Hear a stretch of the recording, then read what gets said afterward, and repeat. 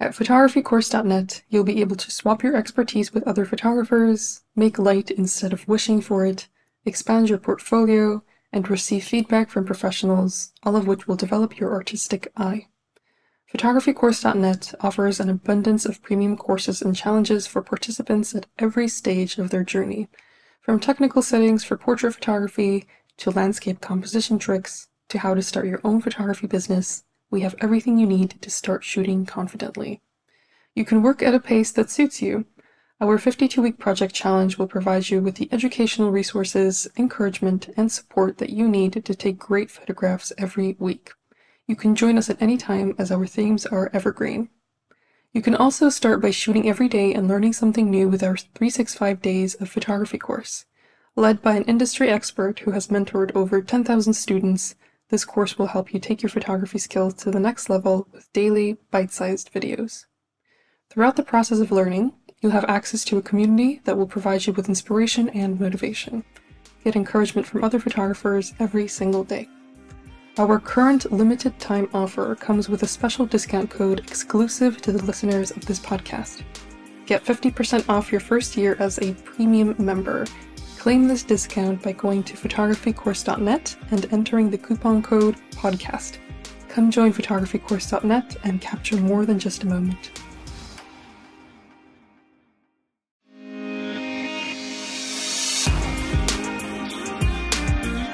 Hello everyone, my name is Taya and I'm the host of Great Big Photography World podcast, where we interview notable photographers in the industry, give advice on a wide variety of topics, and provide tips for beginners and professionals alike. In this episode, I speak with wildlife photographer Roie Galitz. Roie is from Israel, he has a stunning portfolio, and he's very open and has many interesting stories to share. We talk about his photography school in Israel, how he balances his life as a photographer and entrepreneur, and much more. Please enjoy. Hi, Roie. Welcome to the podcast. I'm very happy to have you here. Please introduce yourself to the listeners.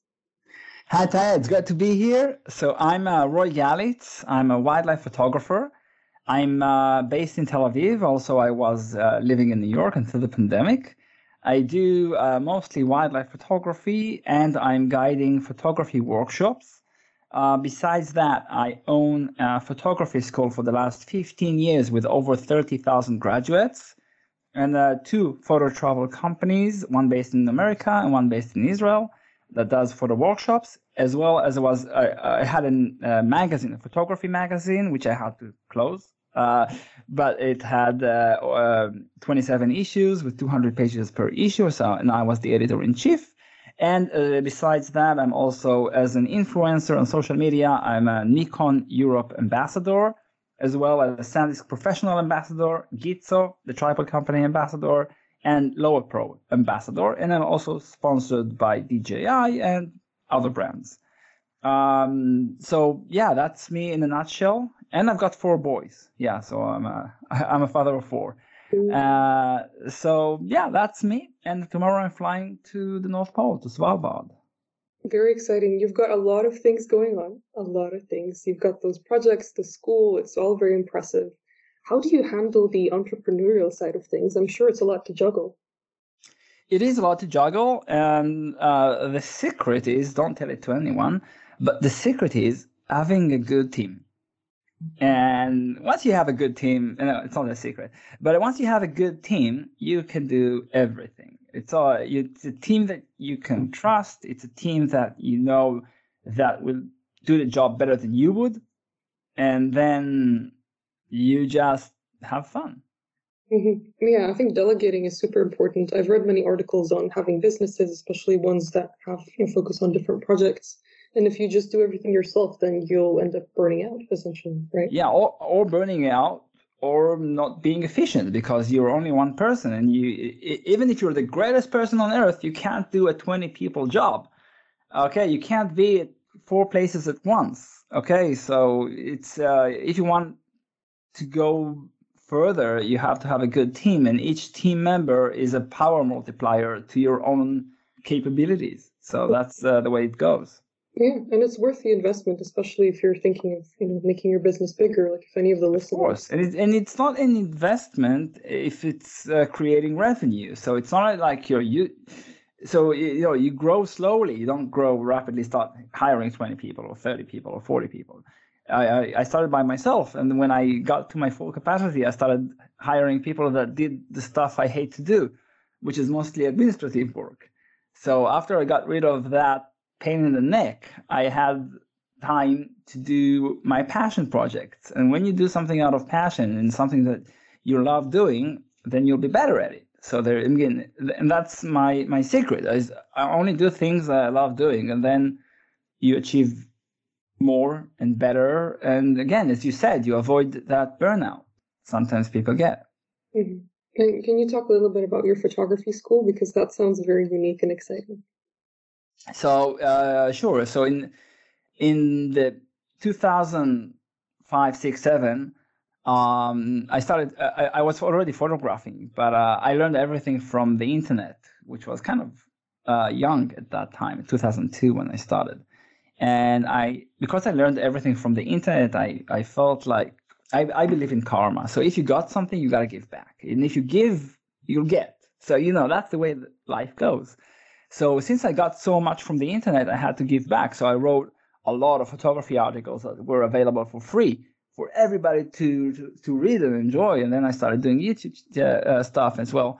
So and then I understood that all the photography schools in Israel, that's where I lived, I felt like nobody knew how to teach photography, which is kind of arrogant to say when you're 25 years old, because I saw that everybody teaches photography in a very boring, dull, anachronistic, like old way, academic way, learning about, the beginning of photography and how a camera obscura worked, and learning about old photographers and art and stuff like that. And a lot of people, including myself, were more interested in taking photos and not about the history of photography and the history of art and yada, yada, yada. So, or even film cameras. I started off with digital. And so I created a photography school that was about hobby. It was about having fun. I believe that photography is fun and should be taught in a fun way. So that's how I created my photography school. And I came, because I'm kind of ADHD, sorry. And then because I was so, I had such a hard time sitting in a classroom. And I thought that if I can learn better when I'm having fun, everybody can learn better while they're having fun. So that's how I created my photography school. It's about the fun of learning photography. And this was 2007. And that photography school has grew. And within 2 years, it was the largest photography school in Israel. And by year 3, we already were over 70% market share. So we've had 2,500 students per year. So, and again, it's a physical school, not an online.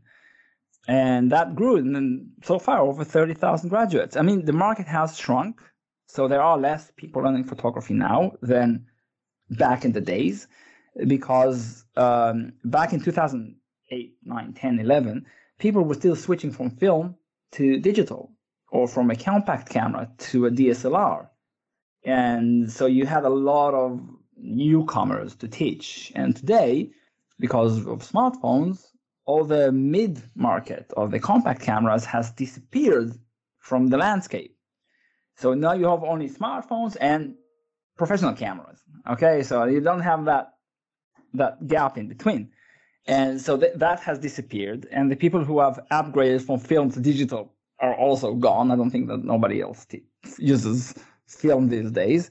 And even the people that upgraded, I mean, the cameras are so good that even a camera from 10 years ago, like the D800 or the D810 of Nikon or whatever, of Canon 5D Mark II or 3, are still great cameras. So people don't need to upgrade. So that's why the market has shrunk. And this is why we are more concentrating now, rather than just teaching photography, also about content creating, because photographers are content creators. And so you have to adapt or disappear. So, I mean, this is like, I don't know, the basics of the photography school. Of course, we could talk a lot about that, but I think I might be boring the listeners with all that photography school talk. No, it's a great description. Congratulations on the success of your school.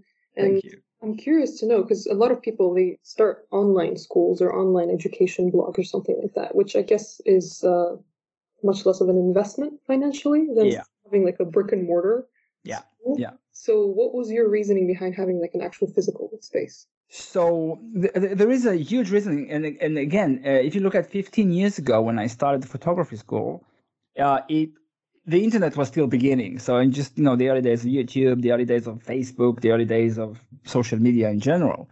So only the iPhone came out in 2007. So this was also not a competition, and even then, the iPhones didn't have a camera or a very bad camera.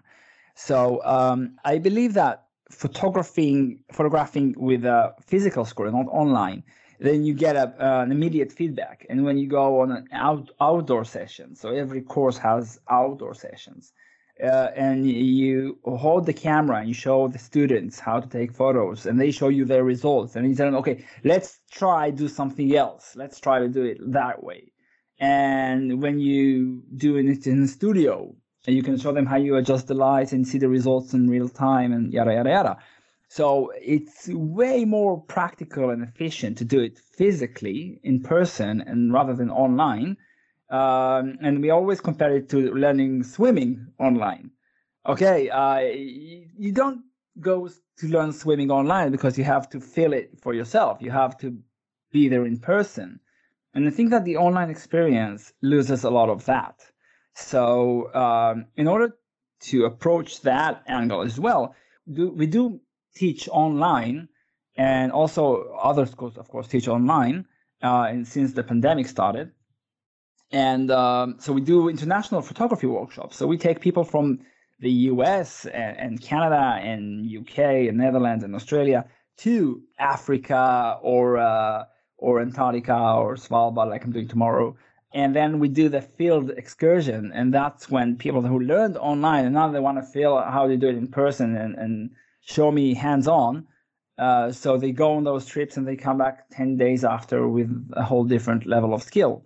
Because photography is not about knowledge, okay? And that's the key difference. Photography is not about knowledge. Photography is a skill.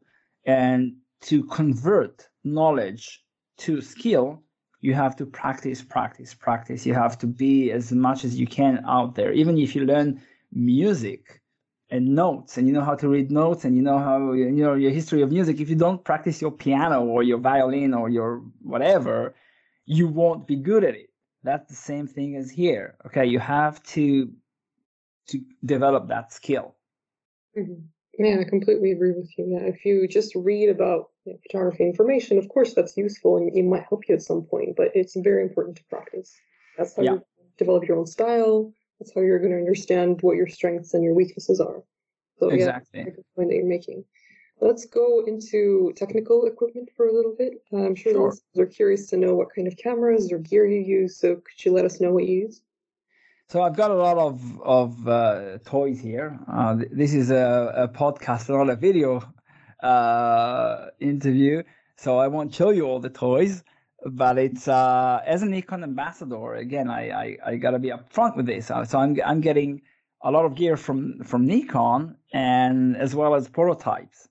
And so it's a huge honor and privilege to be a part of the team that actually tests the products before they go out and gives feedback to the engineers at Nikon.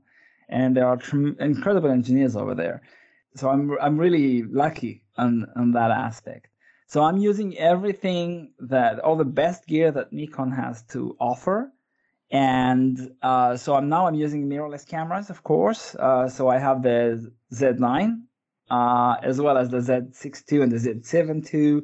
And with lenses, I have practically everything: the 14 to 24, 24-70, 70-200, 108 to 400, the 800 millimeter f6.3 PF, the new one that just got launched, the 500 f5.6 PF. What else? I need to look at my 85 f1.4. Again, I have so many toys over here, and as well as tripods. So I'm using the systematic line by Galitz, which is the professional one, and the Mountaineer for the trap cameras. And I'm using SanDisk memory cards as well as storage with the SSDs that I use to download and backup everything. And I also have a G-RAID over here with 24 terabytes. So I've got 2 of these. So yeah, lots and lots and lots of toys. And of course, some toys I can't mention because they're still unmentionable. Oh, it's really exciting. Do you have a favorite piece of equipment? Well, depending on the project. So I don't think there is one piece of equipment. Well, let's say, first of all, the Z9 is my favorite camera, but that's an easy statement to make because it's such a great camera. It's like when I held it for the first time, it was like taking something from the future, which is like light years away from everything else that I've used. So I won't touch any other camera unless I have to. But when it comes to lenses, when I'm photographing polar bears, I'm usually doing the 800, the 6.3 PF, which is super light. It's 2.3 kilograms and it's really sharp. And the 400 2.8 with the built-in teleconverter, which is also a brilliant lens. That's mostly my lens of choice in Africa, but not in Svalbard. But if you ask me which lens I like photographing wildlife with the most, that would be the 24 to 70. Okay? Because if you're using 24 to 70 millimeter lens, that means you're really close to the animal. And as Robert Capa said, if your images are not good enough, that means you're not close enough. So I like getting close and personal, and then I'm getting images with wide angle, and you have that environmental portrait where you see the animals and the landscape around it. And that's usually what gives you the strongest results. Because using a telephoto lens, you really flatten your image. So you have your animal, but nothing else around it. So it's good for behavior, it's good for portrait, but it's not good for environmental portrait or telling the story without isolating the subject from its surrounding.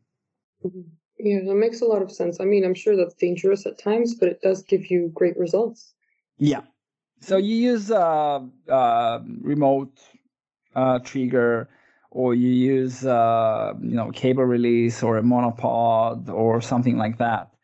So I did use a lot of those, or even your Wi-Fi to control the camera with your iPhone.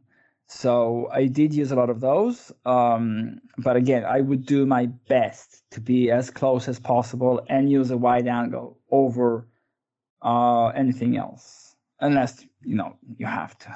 Absolutely, yeah. And also with the drone as well. A drone is also another tool that uses a wide angle lens and gives you greater creativity shooting from angles that you're personally limited in. But sometimes also I improvise. So let's say when I was in Kenya, I couldn't fly a drone because drones are illegal in Kenya. So what I did is I took a Galitz monopod, a long monopod, and I mounted a gimbal on top of the monopod, the Manfrotto M460 gimbal, motorized gimbal, and I mounted the camera on the gimbal. So I had that drone-like motion from a high angle with a monopod sticking high up and lowering it down and moving it sideways, just like a drone would do. And it went so well that when I posted the video on my YouTube channel, people asked me, "How did you fly a drone there? It's illegal." I said, "I didn't fly a drone there. It's not about flying a drone. It's about the perspective of a drone, which you can also achieve with a good mirrorless camera as well." Yeah, it's great that you're able to find creative solutions to these problems. So I think every problem is a challenge, and every challenge can be solved. So when you have a challenge, you always have a solution. Okay, you just have to think creatively and out of the box. Absolutely. It's very clear that you care about taking photographs of animals that are personal, that there's a story behind them. They're not just flat, which I really appreciate. How long does it typically take you to connect with your subject? Because they're often wild animals, so I'm sure it takes time.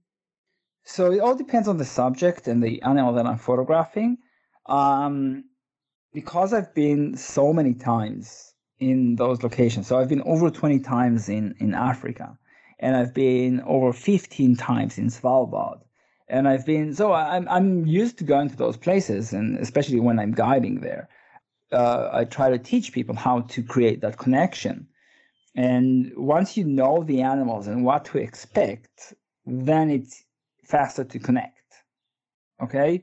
So, I've already photographed hundreds of polar bears, so I know what polar bears do. I know what polar bears like and what they don't like, and how do I make them feel comfortable around me, and how we keep quiet and silent and don't move. And there are noises that they don't like Velcro. So if you open up a Velcro, the polar bears don't like it. So don't do anything with your Velcro. So, it's like these little things that really make a difference.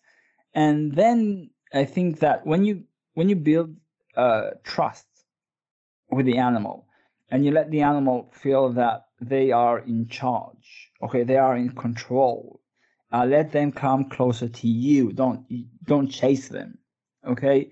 That's when you get that fly on the wall approach, that you're not there, you're not harassing the animal. And I think that the biggest compliment I can get with an animal is that when it falls asleep in front of me. Okay, because when a polar bear or whatever, any other animal, sleeps in front of me, like 20 meters away from me, or 30 or 50 meters, whatever, that animal feels comfortable with me. Okay, and with that animal, I know that I can work with, that we have established that trust, and that animal would behave as it would even if I wasn't there. And this is what I'm trying to get. Because if the animal changes her or his behavior, I don't like referring to animals as it. Okay, I think that it really degrades them of their personality and character. So if she or he feels uncomfortable or changes their behavior by me being there, then I've already lost. That won't be a good image, and this won't be a good project. So if the animal is skittish or nervous or stressed, I would go to another animal. Mm-hmm. Is there an animal that you found particularly difficult to photograph? Well, I think I didn't find an animal that's difficult to photograph. I've found more challenging to photograph, but I think that with every animal you have different individuals behave differently. So you have polar bears that are aggressive, and you have polar bears that are afraid and nervous and stressed and skittish, and then you have polar bears that are indifferent and then don't care about you being there. For them, you're air. Okay, and these are the animals that I'm looking for. So and it's the same with every other animal. Okay, so you have bears in Kamchatka that are aggressive and bears that are nervous, and you have bears that are okay with you. You have lions and you have cheetahs that are the same. So I think it all depends on the individual and not about a species. Photographycourse.net is a place where you can find an abundance of photography inspiration in different forms like premium courses, articles, video tutorials, editing resources, and much more. We have a thriving community where you can meet new people, receive constructive criticism, and discover new ideas every single day. Here is a message from one of our top community members, Robert Morton. Hi, my name is Rob. I specialise in wildlife photography and landscape photography. I'm a member of photographycourse.net online community. I like the community because you get some fantastic ideas and some great feedback. So take your photography to the next level by clicking the link in the description. That's what I did, and I haven't looked back. If you want to join our online community, go to photographycourse.net and enter the coupon code PODCAST to get 50% off your first year as a premium member. Yeah, and I like that you refer to animals as she or he because, as you said, it kind of degrades them to call them it. And if you have that perspective already, then that helps you have a better relationship with the animals because you're absolutely, and especially with I don't want to generalize, but a lot of the public in America, I gave a lot of talks in America, and I always find myself in need to convince them that animals have a character and they feel, and they're not objects. Okay, there are living things that we should care about, and this is one of the reasons why I'm trying to fight trophy hunting, and I'm trying to fight a lot of the misconceptions that animals don't feel sad. Animals don't feel sadness. Of course they do. Did you see a mother polar bear grieving her young cub? Did you see a whale can't leave her young whale calf? You saw an elephant. I saw an elephant mother with her dead baby elephant, and she just tried to move it around, and he didn't move, and she tried picking him up, and he fell because he was dead, and she wouldn't let go, and you can see that she's grieving, and then so I find myself always trying to convince that they are living things with a soul, okay, and they are, and we should care if they go extinct, because people think that it doesn't affect them, and if it doesn't affect them, then they don't care.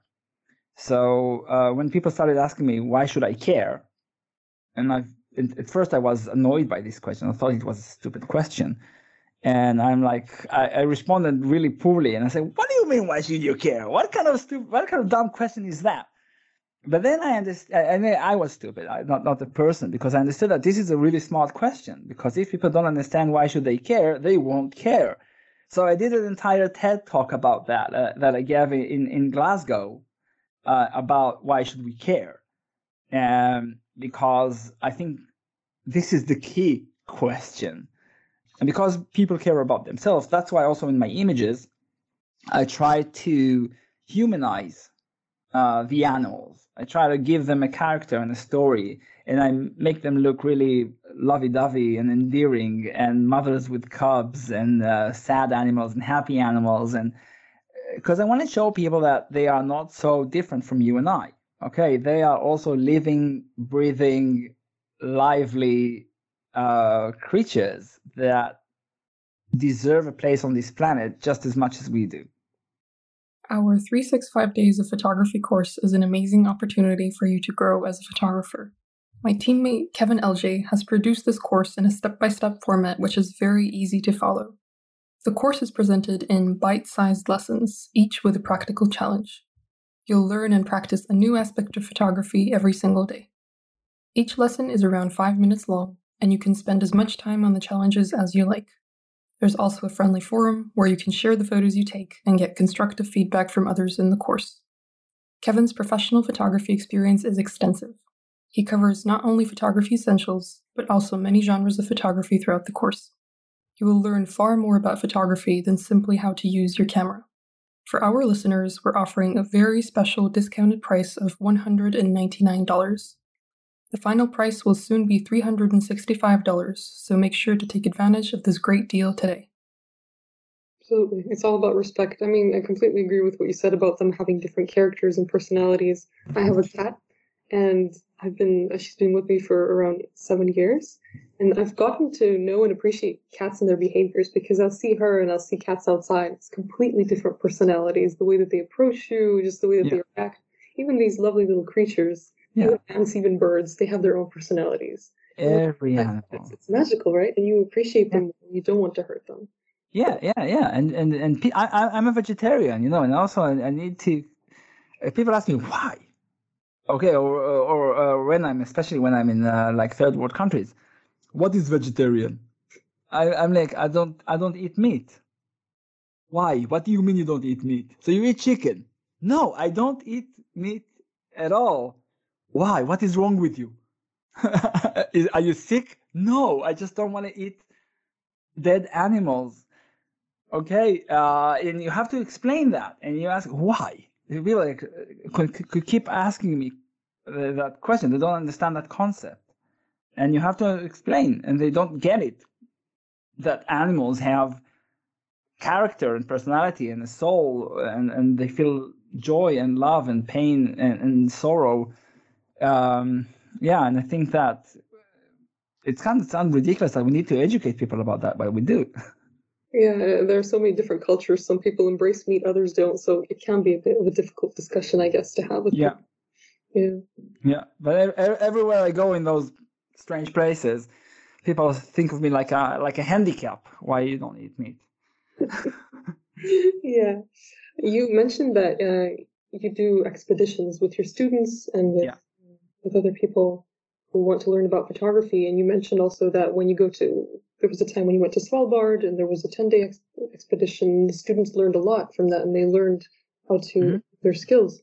So you've worked with so many different kinds of people who want to improve their photography. Is there a particular experience where a student learned something very interesting that inspired you maybe as a teacher? I think that with every expedition, and I mean it, and this is why maybe it sounds lazy. I don't know. I hope it doesn't. But with every expedition, I learn something new from the students. So I found that when I go to expeditions with students rather than going alone, I get better pictures. Because it makes me try harder. It makes me push my limits because people are expecting from you to lead and teach and create. And so it always pushes me beyond my limits. And this is why a lot of the times I prefer going with a group that I'm guiding rather than going alone. So, it pushes me beyond my limits as well as I'm learning from them. Because when you have 10 sets of eyes, okay, you can see only with your 2 eyes. And even if your 2 eyes are great, you won't see as good as 10 eyes. And people see some things that I didn't see, like, I don't know, a reflection of a lioness in the water that I was looking in another way and the lioness was behind us and I didn't see that until that person told me. So again, you always learn from everyone around you. I learned in Antarctica. I was in Antarctica and the chef of the boat actually showed me a coal penguin with a nice ice in the background.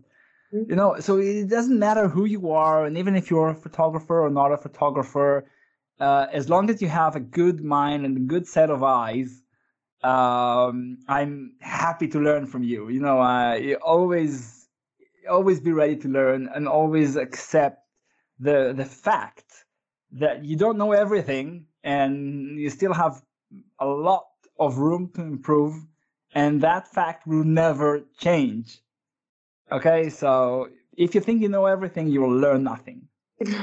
That's very true. That's very true. It's amazing that you are opening yourself up to your students and you're not just teaching them, you're learning from them and you're open to their perspective. That's beautiful. Of course, this is the only way to improve. I mean, people who don't do that are missing out on a huge part of life. That's true. That's very true. Yeah. And again, not just the student, the chef and the waitress and the captain and the engineer, everyone. I mean, it's, again, open your mind and accept that everyone has a lot to contribute. Everybody knows something that you don't. Yes, exactly. Yeah, everyone has a unique perspective that you might not be able to, see on your own. And with my parents, for example, if I go out with them somewhere, they see something, sky or a certain angle that I would have never considered. Exactly. And they're like, but we're not photographers, you're the photographer. I'm like, no, it's a great perspective. You don't need to feel like you're less than. Yeah, you might see something that I would have never seen, and I appreciate that. Yeah. Incredible. Great. So you learn a lot from your students. And it's interesting that naturally you do want to do your best when there are 10 sets of eyes looking at you, but it's great that they give you that inspiration to work better and to do better. I'm curious to know, you have so much experience as a wildlife photographer. In your opinion, what makes a good wildlife photographer? Well, it's about telling a story. That's where it comes down to, okay? Because photography is a means of communication. And you have to tell the story in the best way possible without using words, okay? Because it's a visual tool. But also our vision as humans, as Homo sapiens, is our key sense, okay? Like polar bears are with their smell. For us, it's the eyesight. So it's the most gratifying form of communication. So for me, a good wildlife photographer is one that knows how to use and feed that sense, that visionary sense, and telling a story and this story can be a strong portrait with emotion. this story can be a good behavior of action. I don't know, a chase or mothers and cubs or mating and courtship or whatever the story is. It has to have a story. And if you combine that with an innovative approach to composition and to technique, and using like a wide angle or split image or a drone shot or whatever, if you bring something new to the table, that really takes it a step further. And I think this is not just the photography aspect of things, but it's also the creativity aspect of things, and it's also the entrepreneurial aspects of things. Because you see what there is, and you think about what there isn't, and how do I bridge the gap between what there is and what there isn't. So it's more than the photography. Okay, people always talk about photography gear or image data. What kind of aperture did you use? What does it matter? I mean, you have this incredible scene in front of you. You're talking to me about the aperture. Come on, man. Think about the entire thing around it. It's not the aperture. Yeah, it's f8. Okay, so what? Does that mean if you put an f8 on your camera, you'll get something better? No. Okay, it's about taking that extra step. Okay, and I think that this is the key thing about being a wildlife photographer, a good wildlife photographer. And I'm a judge in several photo competitions, photo awards, and I'm participating in photo awards. And I know what the judges are looking for in the awards as a participant, and I know what I'm looking for as a judge. Okay, and it's always about the story and the innovation. Okay, if you see more of the same, I mean, and I think that we have raised the bar so high in the last 5 to 10 years. I mean, if you look at images that won awards 20 years ago, okay, if you look at images that won awards today, they wouldn't even make it to the finals. Okay, because there are so many great photographers out there. And the photography gear has gotten so much better. You know, you got 20 frames per second. You don't have to think about the timing as much as you had to when you had just 3 frames per second. Okay, and you have a huge resolution, I don't know, 45, 50 megapixels, so you can crop it easily. Which back in the days, you had 6 megapixels or 3 megapixels. Okay, which you couldn't crop, and now you can.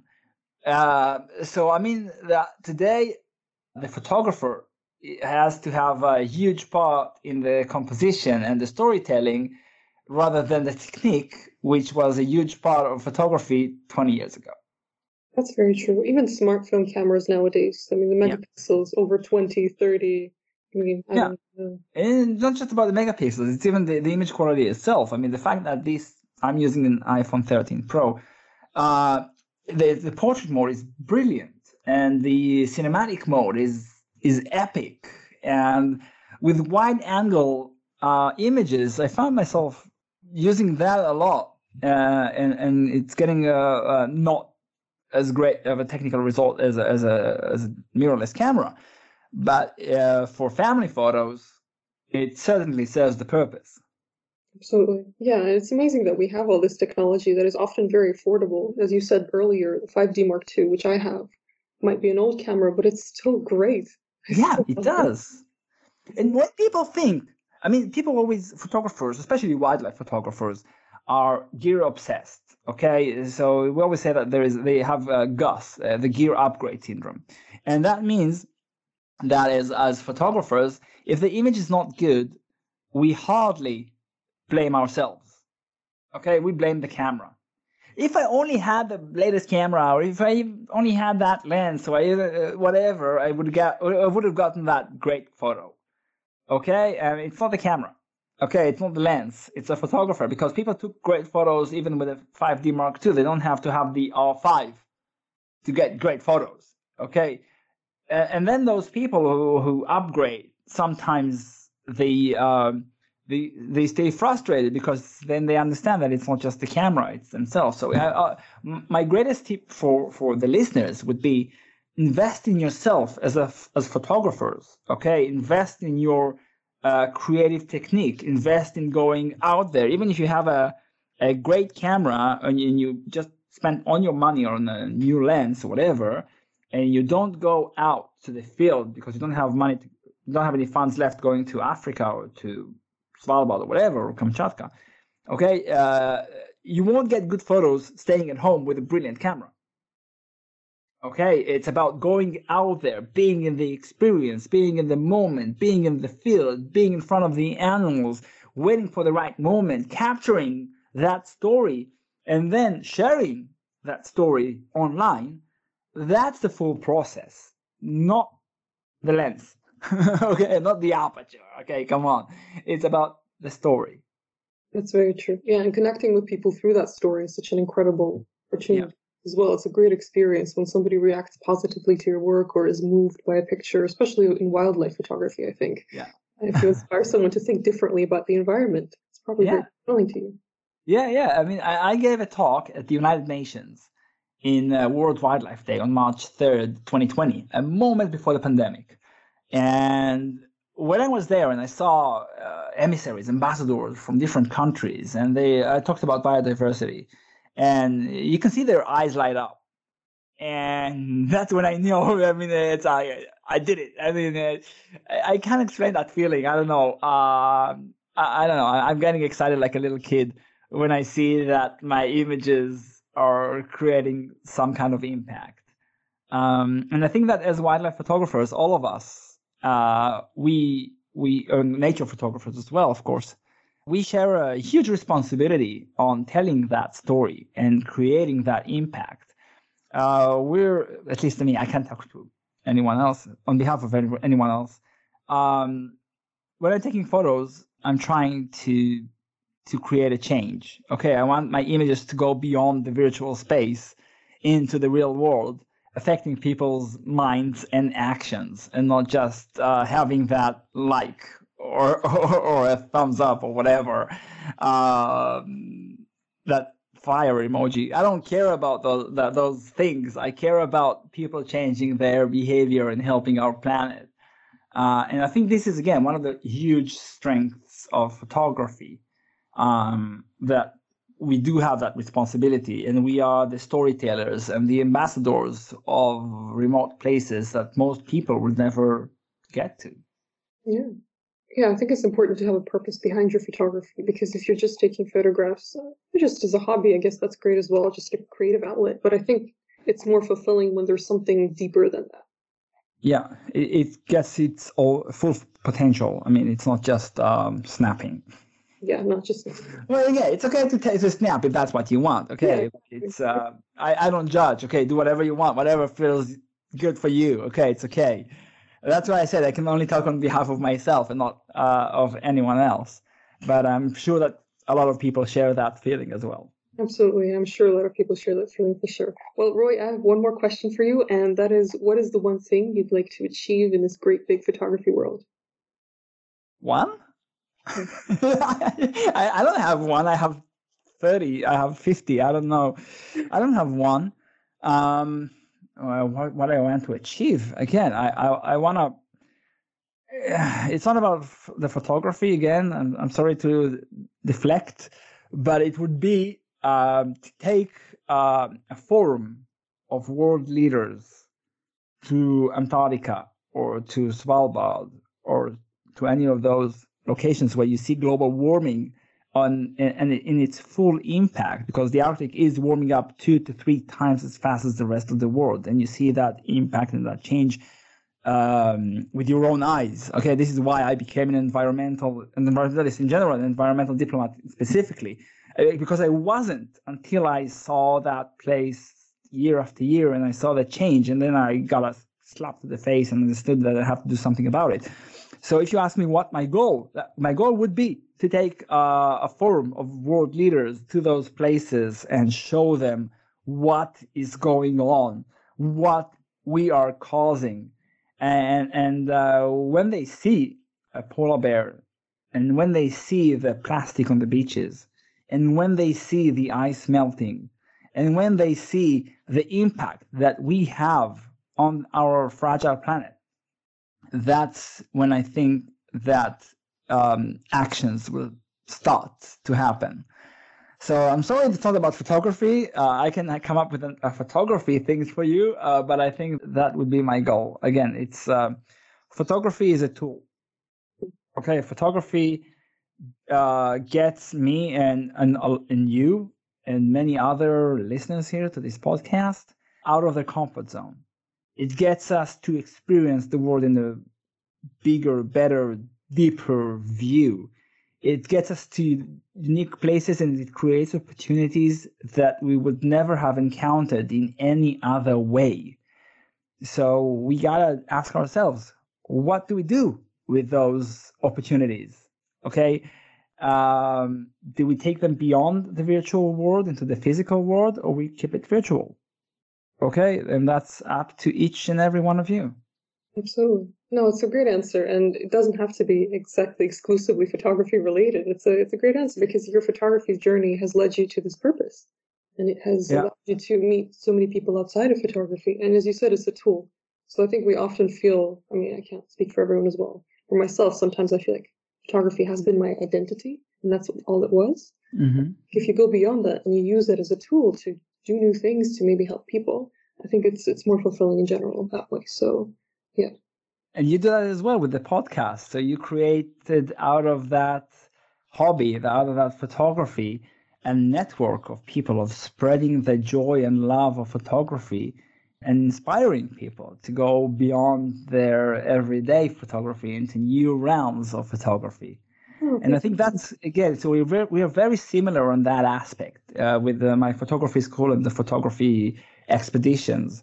We want to get people to experience more. And I think that's what because we are creators, okay? We are sharing.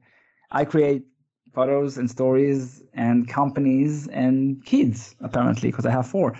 So we do that, we create. And I think that creating, I think it has something to do with immortality, okay? Because as long as we're creating, we are leaving something behind us. And I think that has a lot to do with the inevitable demise that we come eventually. So I think that photography and creation in general is a lot about immortality.